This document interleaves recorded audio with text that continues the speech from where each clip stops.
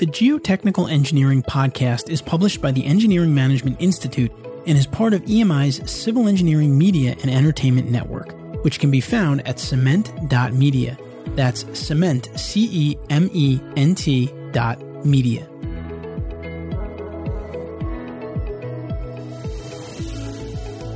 Hello, and welcome to the Geotechnical Engineering Podcast. In this episode of the Geotechnical Engineering Podcast, I'll be talking with Dr. Erin Sibley, PE, a geotechnical and tunnel engineer from Mont McDonald. She'll be talking to us about the importance of cultivating curiosity and engineering judgment as a geoprofessional, and also she'll touch on earthquake and tunnel engineering and how it ties into non-technical elements such as the people-centric focus of engineering, building professional relationships, and lifelong learning. I'm your host, Jared Green, and this is the Geotechnical Engineering Podcast, a podcast focused on helping geotechnical engineers stay up to date with technical trends in the field. And with that, let's jump right into today's episode.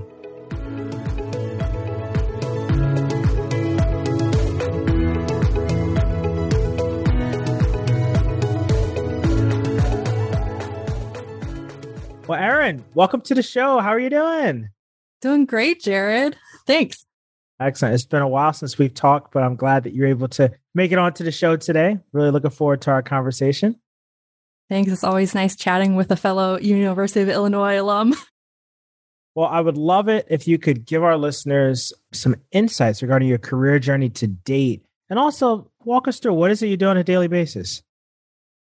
So I know that many fellow engineers can probably relate to this, but as a child, I was always asking questions and fascinated about understanding the way things work. So that's what drew me to engineering. In high school, I was looking at a variety of different career paths. And initially I thought architecture. So I did this Discover Architecture program at the University of Illinois. Little did I know that I'd be visiting Illinois later on as a student. But I quickly realized that that's not where my skills would actually lie. So I explored engineering, and particularly civil engineering. I didn't know any civil engineers when I was in high school, so it was a little bit of a gamble for me going for a degree that I wasn't quite sure what it involved. And I've also had multiple interests. So this led me to go to college at the age of 16 at Valparaiso University, a liberal arts school in Indiana that had international engineering study program. So that's where I could study both civil engineering and German. And that program involved also a year abroad where I would be studying and working in Germany. I absolutely loved that experience because it gave me the best of both worlds, pursued both passions. And during my time at VU, I also ended up spending 2 summers working in undergraduate research on experimental analysis of liquefaction and pore water pressure generation modeling. So that's a lot of technical things altogether, but that experience in research, that was my first taste of geotechnical engineering from a practical side of things. It really piqued my interest in the profession as a potential long-term career. And at the time, I wasn't considering any graduate work. I was more interested in exploring geotechnical engineering from what that would look like in practice.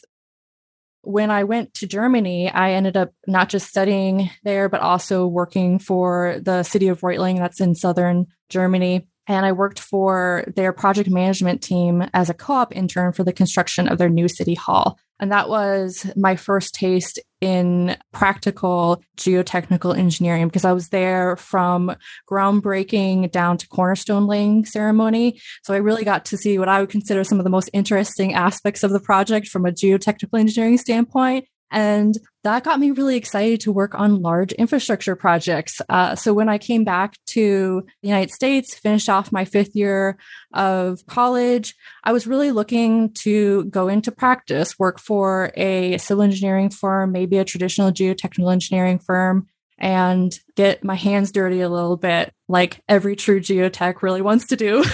But I had a pivot and ended up going to graduate school for the next 5 years. It was definitely not the path that I would expect myself to follow if you'd asked me 10, 15 years ago, but I definitely don't regret that at all. I think it really set the stage and gave me the time to grow and find my passions. And ultimately, that connection with University of Illinois, where I did my graduate degree, was what connected me to the job I'm in now, working as a geotechnical tunnel engineer with Mott MacDonald. We're a privately owned firm with a strong history in tunnel engineering going back to London, England. There is a great opportunity for me to apply a lot of the things I learned about geotechnical engineering, about risk evaluation, about data analysis, and just explore how that works with large infrastructure projects. So I love what I do today. It looks different every single day. And I'm sure if you talk to engineers, they would say the same thing about their job. But I've, had anywhere from day shift or night shift in the field working on an offshore drill rig to sitting and writing a technical report, working on design parameter development and models for our sportive excavations, and then also preparing contract bid documents. For the 5 years I've been with the company, I've had quite a broad range of experiences, but they all link together, I think, with some of my strengths and technical interests as well. You got 5 years of undergrad, you got 5 years of, working the PhD, 5 years of working, but it sounds like you've got like 30 years of experience there. It does feel like a lot all crammed into one. I've loved every minute of it. You hinted at risk a little bit. When I think about what it means to be a geoprofessional or a geotechnical engineer, there's uncertainty, there's risk and variability. And these things, I guess you could say, they underpin our work as geoprofessionals, if I may use a geotechnical pun there. But we have several methods for quantifying or alleviating the levels of uncertainty or mitigating the risks on our projects.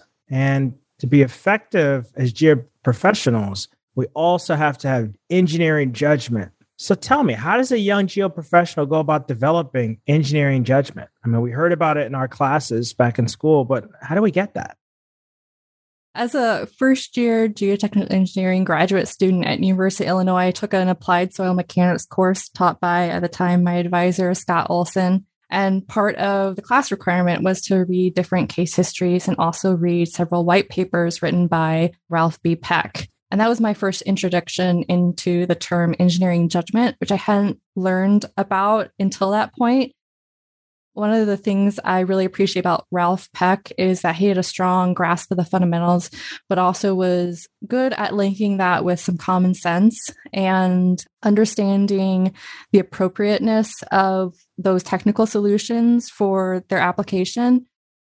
I kind of posed this question to myself when I was in graduate school. How do I, practically speaking, obtain this nebulous thing called engineering judgment? What does this actually mean? One of the things they also joke about with the PhD is that, with the PhD or through the PhD, you discover the more you know, the more you realize you don't know. So that awareness is, I think, really humbling, but it colored my world to me with opportunity and opportunity for curiosity and connection. Because when we approach something we don't know, and most of the time in geotechnical engineering, we only have a small sliver of information informing us about the material we're working with, that can be really scary. And especially as we start to grasp how little we don't know, it can feel like a black hole. You think about a lot of our projects, regardless of the scale, we're looking at these small little drill holes and we're trying to extrapolate information about the subsurface between those points and make informed assumptions about how we think that material will behave. I think that fear is a very natural response to the uncertainty we face as geoprofessionals with the material we're working with. I kind of joke that I picked this profession as a way to, have lifelong therapy with my fear of uncertainty and risk. But I think I'm drawn to it because it fascinates me. It makes me slightly uncomfortable, but it also draws me to a point of connection with others, connection with information. Most people respond to that fear by seeking a level of certainty through knowledge. But the reality is we really can't know everything. And we definitely can't know anything with 100% certainty. Even those parameters we're developing, there's a degree of factor safety which we incorporate, or there's a standard deviation associated with those parameters. But if we don't stop to ask the right questions when we're working on those parameters, when we're looking at these projects, we might find that we're on this aimless quest or land at a flawed solution. I think this can be applied to both our projects and our professional growth. So to me, the real antidote to that uncertainty and variability isn't more knowledge. It's an attitude of curiosity, because being curious allows us to view things and view others more objectively, ask good questions. We're opening ourselves up to learning both things we don't know and the people around us, but also we're opening ourselves up to being wrong, to expanding our understanding, making mistakes. But instead of that fear really crippling us and making us give up, this can be a point of, connection. So a lot of times when we're working on these geotechnical engineering problems, we're working with a parameter, right? A lot of the times you're looking at other parameters to see how they inform the response of the either support of excavation, the slope. So you're looking at different connections between the inputs and the outputs of the design. And we can apply that to the project as a whole. We can look at the broader picture and understand how the assumptions we're making early on can then influence the decisions about perhaps the supportive excavation type, the ground treatment we're selecting. But then also we have to look at the end application when it's actually being constructed. So it forces ourselves to really look beyond just that parameter or just that property we're trying to quantify, and instead look at all the other factors which may influence how we quantify that uncertainty. Do we have a good margin of error for it? I'm a bit rambling here with that, but as a profession, engineering is very interconnected. We cannot be a one-person show. It's inherently a collective vocation, and this applies to whether you're in research and practice or academia. In research, we're standing on the shoulders of those researchers who came before us, building deeper, broader, and higher understanding of various different topics. And in practice, we're working within a team where each person plays a unique role, brings their own unique skill sets and experiences to the table via their perspective. And in our projects, we have a variety of different clients, each with their own unique needs and goals and communities they're trying to serve. And our end products, which is thought of to be our design, but it's also the end product is the stakeholders who will be using that design. Whether it's a dam, a tunnel, a building, those will touch diverse population. So the more we understand our own limits, the better we understand ourselves, the people around us, the challenges we are trying to create solutions for, the more we will cultivate a sense of engineering judgment. Because as Ralph Peck said, a good engineer has the feel for the appropriateness of his solution, from the narrowest technical details to the broadest concepts of planning. I really like that quote because it captures the essence of what I aspire to be as a geotechnical engineer and really sets the goalpost quite high. So I don't specialize too much, but, also seek to constantly put the technical knowledge I have in context with who's going to be using it. So if I had to distill, how would a young geoprofessional go about cultivating engineering judgment? I would say the first thing is to have a really strong grasp of the fundamentals, and then to seek to go a little bit broader, understand the greater context of those details that you have grasped, and then test the hypothesis and calibrate your sense of proportion. I do that a lot of times, even though I'm not in the field for all my projects. I take every opportunity I can to either go out in the field or look at the core boxes, to feel, to touch the soil, because that's when it becomes real to me in my mind. But also the opportunity to go out in the field, whether that's a simple walkthrough of a site or you're out there day in and day out on the drill rig, I think it gives you a sense of the impact of the work you're doing. It becomes less abstract, and you realize that the decisions you're making are truly going to have weight down the line in the project, and that ultimately you're working in a public setting.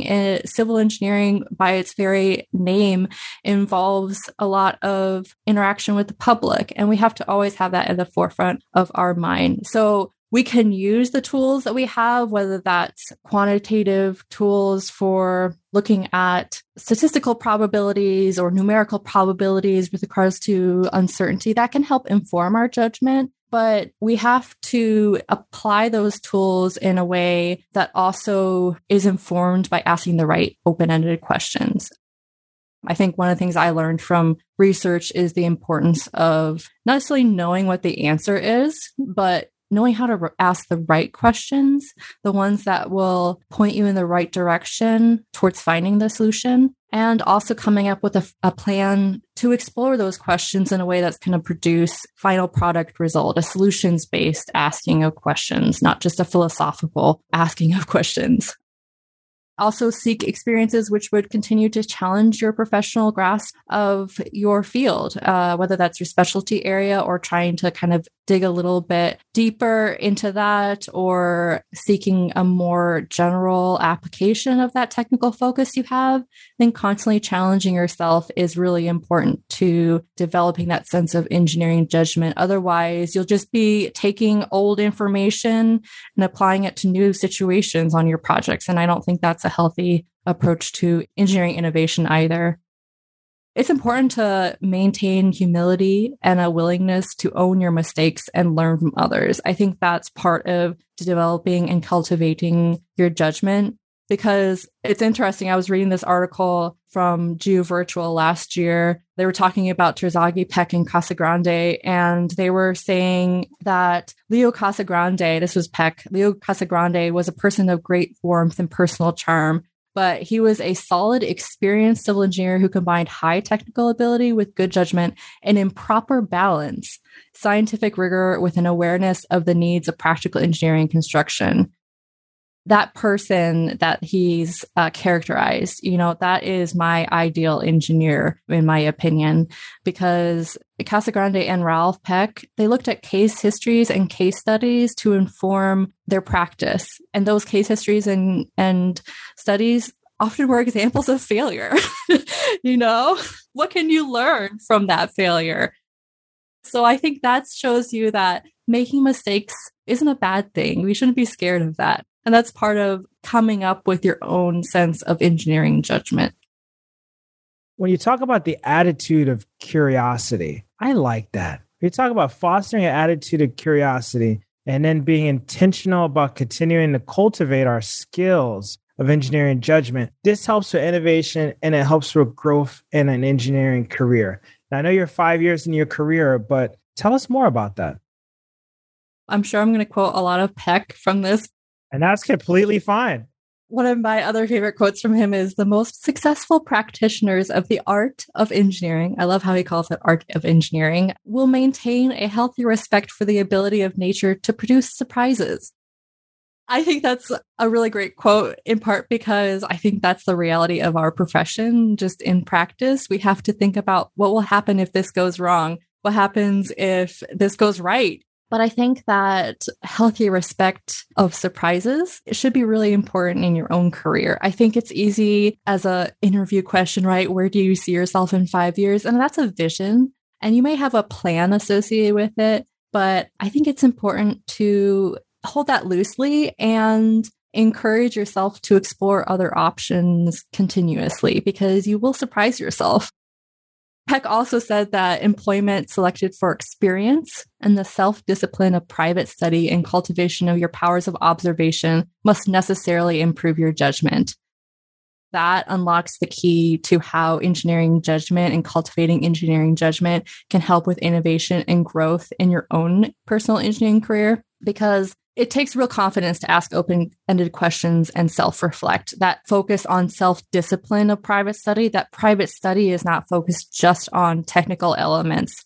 It's focused on understanding yourself as an engineer. What do you prioritize? What is your passion? What is your specialty? And then looking at your own career and looking at what opportunities do I need to take or want to take that will help me pursue that vision of engineering that I want for myself. It's a step of confidence that says, I don't need to know all the answers. I don't need to be the expert in everything. That confidence will then trigger you to look outside of your knowledge and seek advice of others with more or different experiences. And that will serve you well, not just in your projects, but also as you're looking to carve out your own career path, because nobody's going to have the same career path. But you can ask good questions of those in your life who you see have either similar paths to what you want to pursue or who perhaps pivoted in their career, asking them, what made you make that change? Or what did you find challenging about going from this role to this role? I think asking those questions can help you inform your own decisions, much like asking questions of the material you're looking at can help you find the best solution from a design standpoint. It's an opportunity for reflection, an opportunity to take risk in your own career, because oftentimes we're not making a total leap of faith, both in our career and in the application of engineering judgment to address risks in projects. We're doing a measured risk. We're looking at it with a certain level of confidence about what we know, what we don't know, and then we're making a decision that is informed from that, but also informed by our experience. So when you combine those things together, you can see engineering judgment as a form of healthy discernment and understanding of informed risk.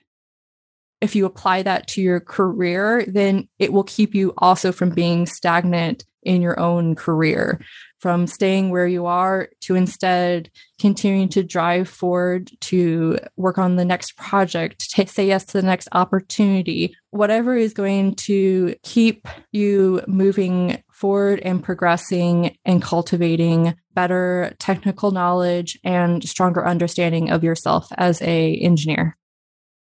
You're definitely applying what you've learned to what you're doing professionally in a beautiful manner, because the reality is that I talk to so many people, right? And it's like nobody's career path is exactly the same, just like you said.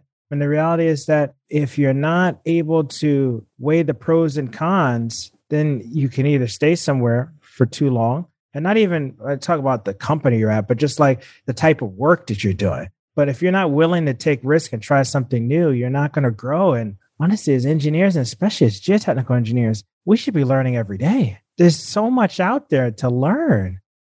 Let's talk a little bit more about earthquake and tunneling engineering. So we have listeners from all different walks of life within the geotechnical world. So you have folks that are freshmen, not sure what they want to do in an engineering sense, and then professionals as well. But when we think about earthquake engineering, we think about tunneling engineering, and we're designing, right, as geotechs, how can we do that with a more people-centric focus? I'd be curious to hear your thoughts on that. Yeah, so everyone has their own story of why they went into civil engineering. But one of the reasons civil engineering I was drawn to it was the people aspect. The opportunity to work alongside not just engineers, but also non-engineers alike to create something that would impact people's everyday lives for the better, whether or not they knew it or not. I think about earthquake engineering specifically. That's what I did my PhD in. And I've tried to maintain a strong connection with that field despite working in a slightly different industry. And in earthquake engineering, we understand that when the ground shakes from an earthquake, the ground responds differently based upon its initial conditions, the engineering properties, the overburden, the water level. And our projects are a lot like that. Our work impacts our community, but often differently and to varying degrees. So in our designs, we're often looking at the cause and effect of technical elements or technical properties. Like if we don't dewater here, what will happen to the excavation there? Or, if we don't support the excavation in this way over here, what will happen to the adjacent building? In the other part of the picture is how will our designs impact the people they are intended to serve? So I strongly believe that it's important as an engineer to get to know the community, but also become part of that community, because we then become the stakeholders in the success of the project. So in earthquake engineering, one of the things I've been challenging myself to do, because I had such a very technical focus as a PhD student on earthquake engineering, I've been challenging myself to learn more about the non-technical aspects, the more people-centric aspects. So I recently joined the Earthquake Engineering Research Institute's Public Policy and Advocacy Committee. And in that group, we have a lot of non-engineers as well as engineers from a variety of different fields. And I think that has really opened up my eyes to how our designs impact communities during disaster response, but also in terms of how do the principles that we look at as engineers to design these structures, how does that get implemented into our legislation as part of building codes or as part of other structural requirements? And it's really challenged me to understand that what we do can't be done in a little black box. We have to really come up with a plan to get input from the key stakeholders in the project, and then understand how our envisioned project will actually come to fruition in a practical legislative side of things. Because a lot of times that's where earthquake engineering has the most impact, is in the response to earthquakes, at least in my opinion. But in tunnel engineering, I think for me, the focus is slightly different. A lot of times our projects have a pre-design phase where we're establishing a basis of design report. And that report is more than just a technical basis, but also involves looking at community impacts. And just like you talk about those geotechnical engineering parameters that you're looking at during the site investigation phase inform, the decisions you'll later make for design. The way we're looking at our projects in terms of what happens if we locate a shaft in this location, how long will that road be shut down? Is there an opportunity to improve the surrounding community with our site restoration plans? A lot of that has to come into play at the very beginning, where you're establishing the scope of the project in greater detail. And this is one of the reasons why, for us, the risk register is considered to be a living document. We prepare that risk register that looks at a multitude of different aspects of the project, not just the technical aspect. And then we keep revisiting that throughout the project. And then when the project is in construction or completed, there's an opportunity to reflect on that risk register and see whether or not we've mitigated those risks, whether some of those risks were manifested, and what we could do differently in the future to try to avoid that. I don't think engineers are really expected or should be expected to solve every single problem or know all the answers or all the factors that might influence the outcome for our projects, but we are responsible for making sure the right questions are being asked. We serve our clients, and it's our responsibility to serve our clients also by representing the community and stakeholders' interests. In that sense, we are informing our design, not just from a technical aspect, but also from a people-centric focus, because our projects will ultimately be built and they will survive long after we are around. It's important to bring people to that table, right? And really if you don't bring the right people to the table and ask the right questions from the beginning, you're not going to come up with solutions that are really going to outlast the problems they were created to solve. It's evaluating both the long-term and short-term effects. And you said it right, and that it's something that you have to continue to evaluate. It doesn't just stop. You have to keep taking a look, and in your case, at the risk register.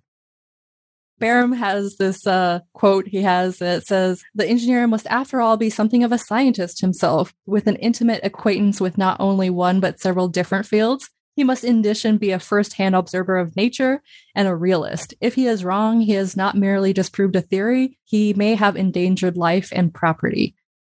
This is, in fact, the challenge of civil engineering. And that's kind of intimidating, but it strikes home with the reality of the work we do.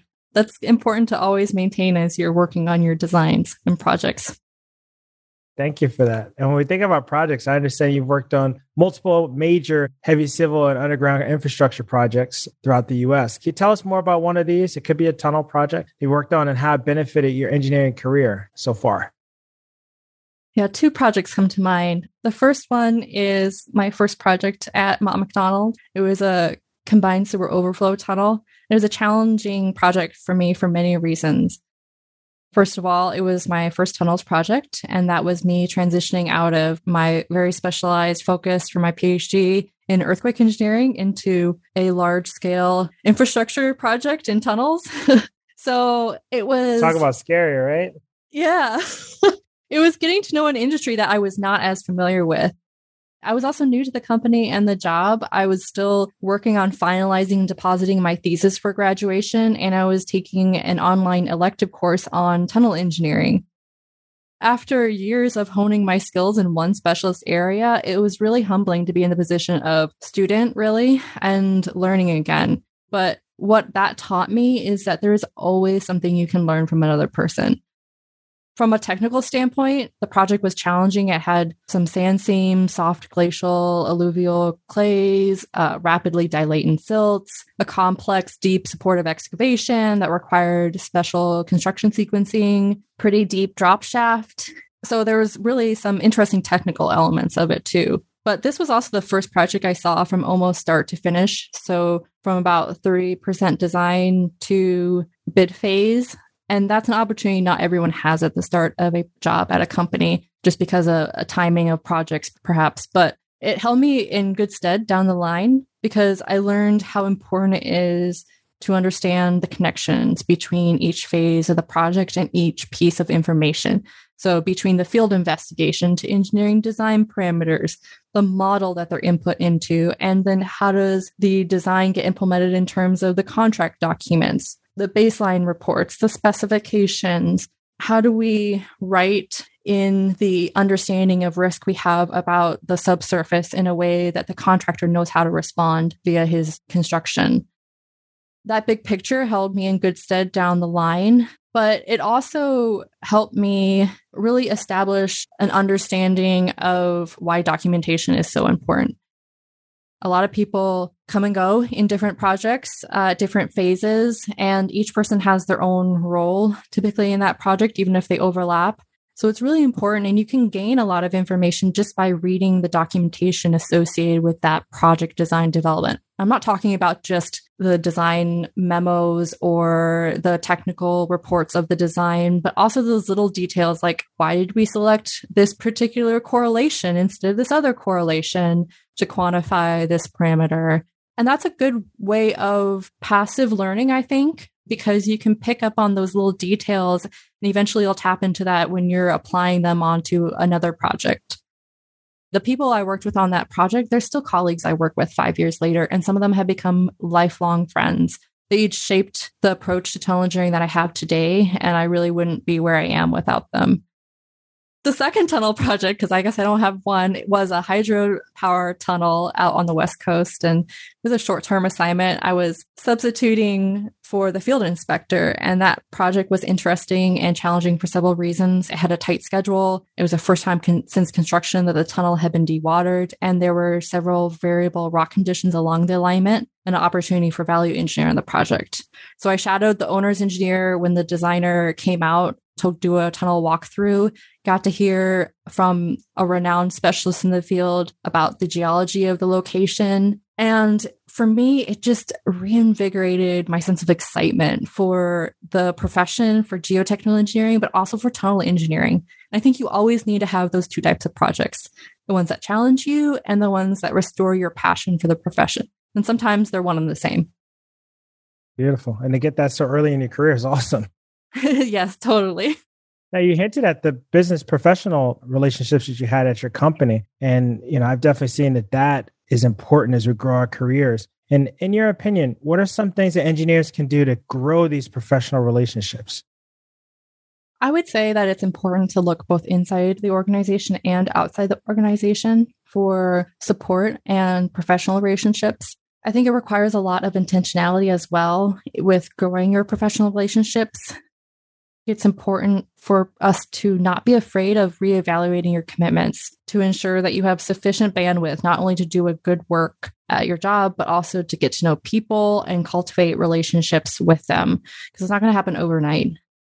I also believe that it's important to get to know people as people rather than just an opportunity to expand your network or find new contacts to help you in your everyday work. Because ultimately, that becomes the richest of relationships. When you see people as multifaceted, their experiences inside and outside engineering typically inform their decisions in their work. Hand in hand with that, it's important to also find a mentor. And I have many mentors One or two are, I would say, formal mentors, and several are informal ones. They're people who I admire, who I go to for advice, not just about engineering questions, but also how to navigate things in my career. And then within those relationships, as I'm working to cultivate them, I think it's important to ask good questions. So this is something I go back to time and again, is asking open-ended questions. Read a lot too, because those will help you come up with good questions. I love to read, so maybe not everyone does, but you can look at engineering magazines, find technical societies that you want to become part of. Maybe you spend only a short amount of time there. Maybe you decide you want to dive in deeper and become part of the committee for that organization. But any opportunity you have for passive and active learning, whether that's reading, attending webinars, spending some time maybe revisiting the things you learned as a student to refresh your understanding of the fundamentals. I think those are all important aspects of developing yourself personally and professionally. We talked about it earlier of being a lifetime learner as an engineering professional. Tell us a little bit more about why you wanted to get your PhD. The importance of lifelong learning is pretty clear because we have a distinct privilege as geotechnical engineers to be in a profession that is respected by society as valuable, but I've also found it to be a gift. Being in a field that not only matches my skills, but also aligns with my interests, I don't take that for granted. So for me, engineering is my vocation. And we hold a responsibility as engineers to protect and honor that responsibility the public puts in our hands, not for personal gain, but for the good of the community. I think the importance of lifelong learning is pretty clear because it directly impacts the solutions that we're creating. If we become stagnant in our career, then we become poor engineers that are really not serving the interests of the community. On a different front, what made me pursue my PhD? I think I mentioned it earlier that it was a little bit of a pivot and surprise for me. I always chuckle a bit when I think about how I came to that because it was quite an unexpected journey for me.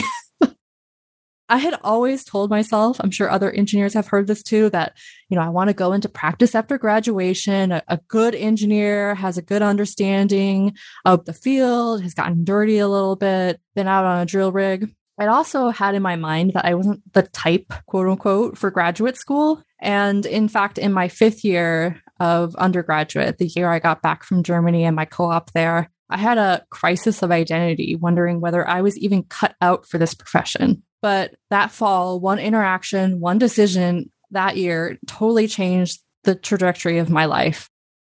I had a dean of the College of Engineering. I had gone into him because I needed a recommendation letter for a job I was applying to, and he had helped sponsor the engineering program, the international engineering program I had been part of. And he happened to be looking at a bunch of applications from former alums for the National Science Foundation Graduate Research Fellowship. And he turned to me and he was like, "Erin, I think you'd be great for this program." And I had no clue what he was talking about. But it was a highly competitive, prestigious graduate research program that I thought, oh my gosh, people with 4.0s don't get this often. What am I doing applying to this? And so I said, well, tell me more about it. And so he told me, well, it involves 3 essays, one personal, one on your, a little bit about you, and then a research plan. And I think you'd be great for it because you have a really unique story to tell with your interest in German and Germany. And I'd be happy to write you a recommendation letter. And I said, great, I like this idea. When is it due? He's like, a week from now. I was like, are you kidding me? This is where having good people who believe in you really opens their eyes to opportunities because they see a truth in you that you may not see. I had 3 professors rally around me. I had worked with my undergraduate research professor to write a research plan, and he ultimately became my research advisor along with Scott Olson. And I had my English professor help me with my personal essay. I had several other professors kind of tweak my papers and edit them. I holed myself up in my little dorm room for the whole weekend, churned those papers out, submitted them. And I was like, this is such a long shot. Who even knows I'll get this?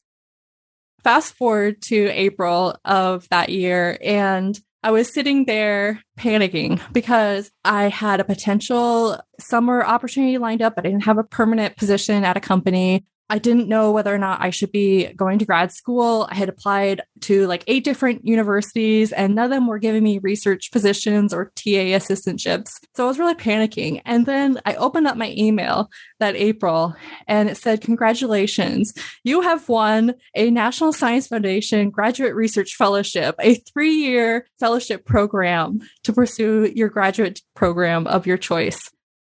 I was flabbergasted. I ran down the hallway of I was back in senior design room and I ran down the hallway of the building, stormed open probably into a committee meeting and turned to my advisor and the dean. I was like, I won. But I look back on that and that was such a moment of risk for me. I did not, in the million of scenarios I thought for me post-graduation, thought I'd be going to graduate school. And not only that, going to the top school of my choice, University of Illinois, for free, essentially, and also getting to select my own advisor. Not every PhD student has that opportunity. And I had written my research plan specifically with my undergraduate research and Scott Olson in mind. So it totally changed the trajectory of my life. I still poo-pooed it a little bit and was like, I don't think I'll stay for the PhD. I'll just stay, I'll get my master's degree, and then I'll move on. But then it was year 2 and I was facing year 3, the last year of my funding. And I was like, I absolutely love my project. I have a great advisor. I'm already 2.5 years into this, and I'm just starting to get to the point where I'm getting to the exciting part of my research where I actually get to do the lab testing. I get to apply my hypothesis, test it out.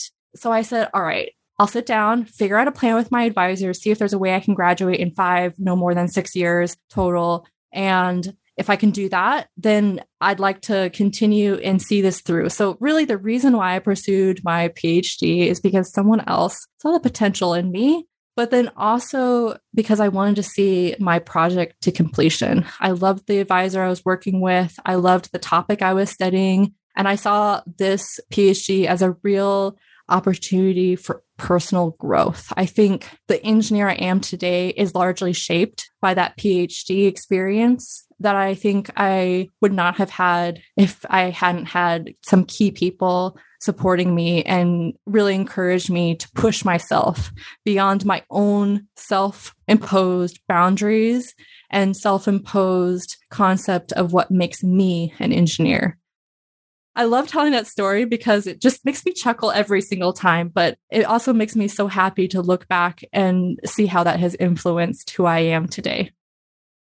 I'd love to ask you one more question. Do you have another piece of advice? Let's call it your final piece of advice that you give the listeners before we go to our break. So there's a favorite children's book I grew up with that later became a TV series. It's called The Magic School Bus, where an elementary school teacher, Miss Frizzle, and her class get aboard a magic school bus, which takes them on field trips to learn about different science educational topics. They go to places in different times. And I just love her byline, which is take chances, make mistakes, get messy. And I would say that's my biggest piece of advice for engineers out there is take chances, make some mistakes, and get messy. I love that attitude. And it really is the epitome of how I approach engineering, which is a fun, amazing opportunity to learn about the world around me and to learn a little bit more about myself. So with that, we're going to come back in just a minute and we're going to close this one out with Erin and our career factor safety in segment. Stick around.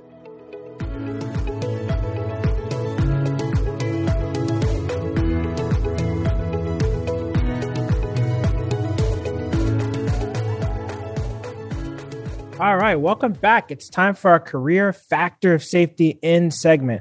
In geotechnical engineering, just like many disciplines of engineering, it's important to incorporate a factor of safety into your design. But what about incorporating a factor of safety into your career? Today, of course, we're talking with Dr. Erin Sibley, PE. Erin, you've already had a very successful career so far. When you look back at your career, what's one thing you've implemented that's given yourself, let's call it a factor of safety in your career? Can I give 2 things? Go for it.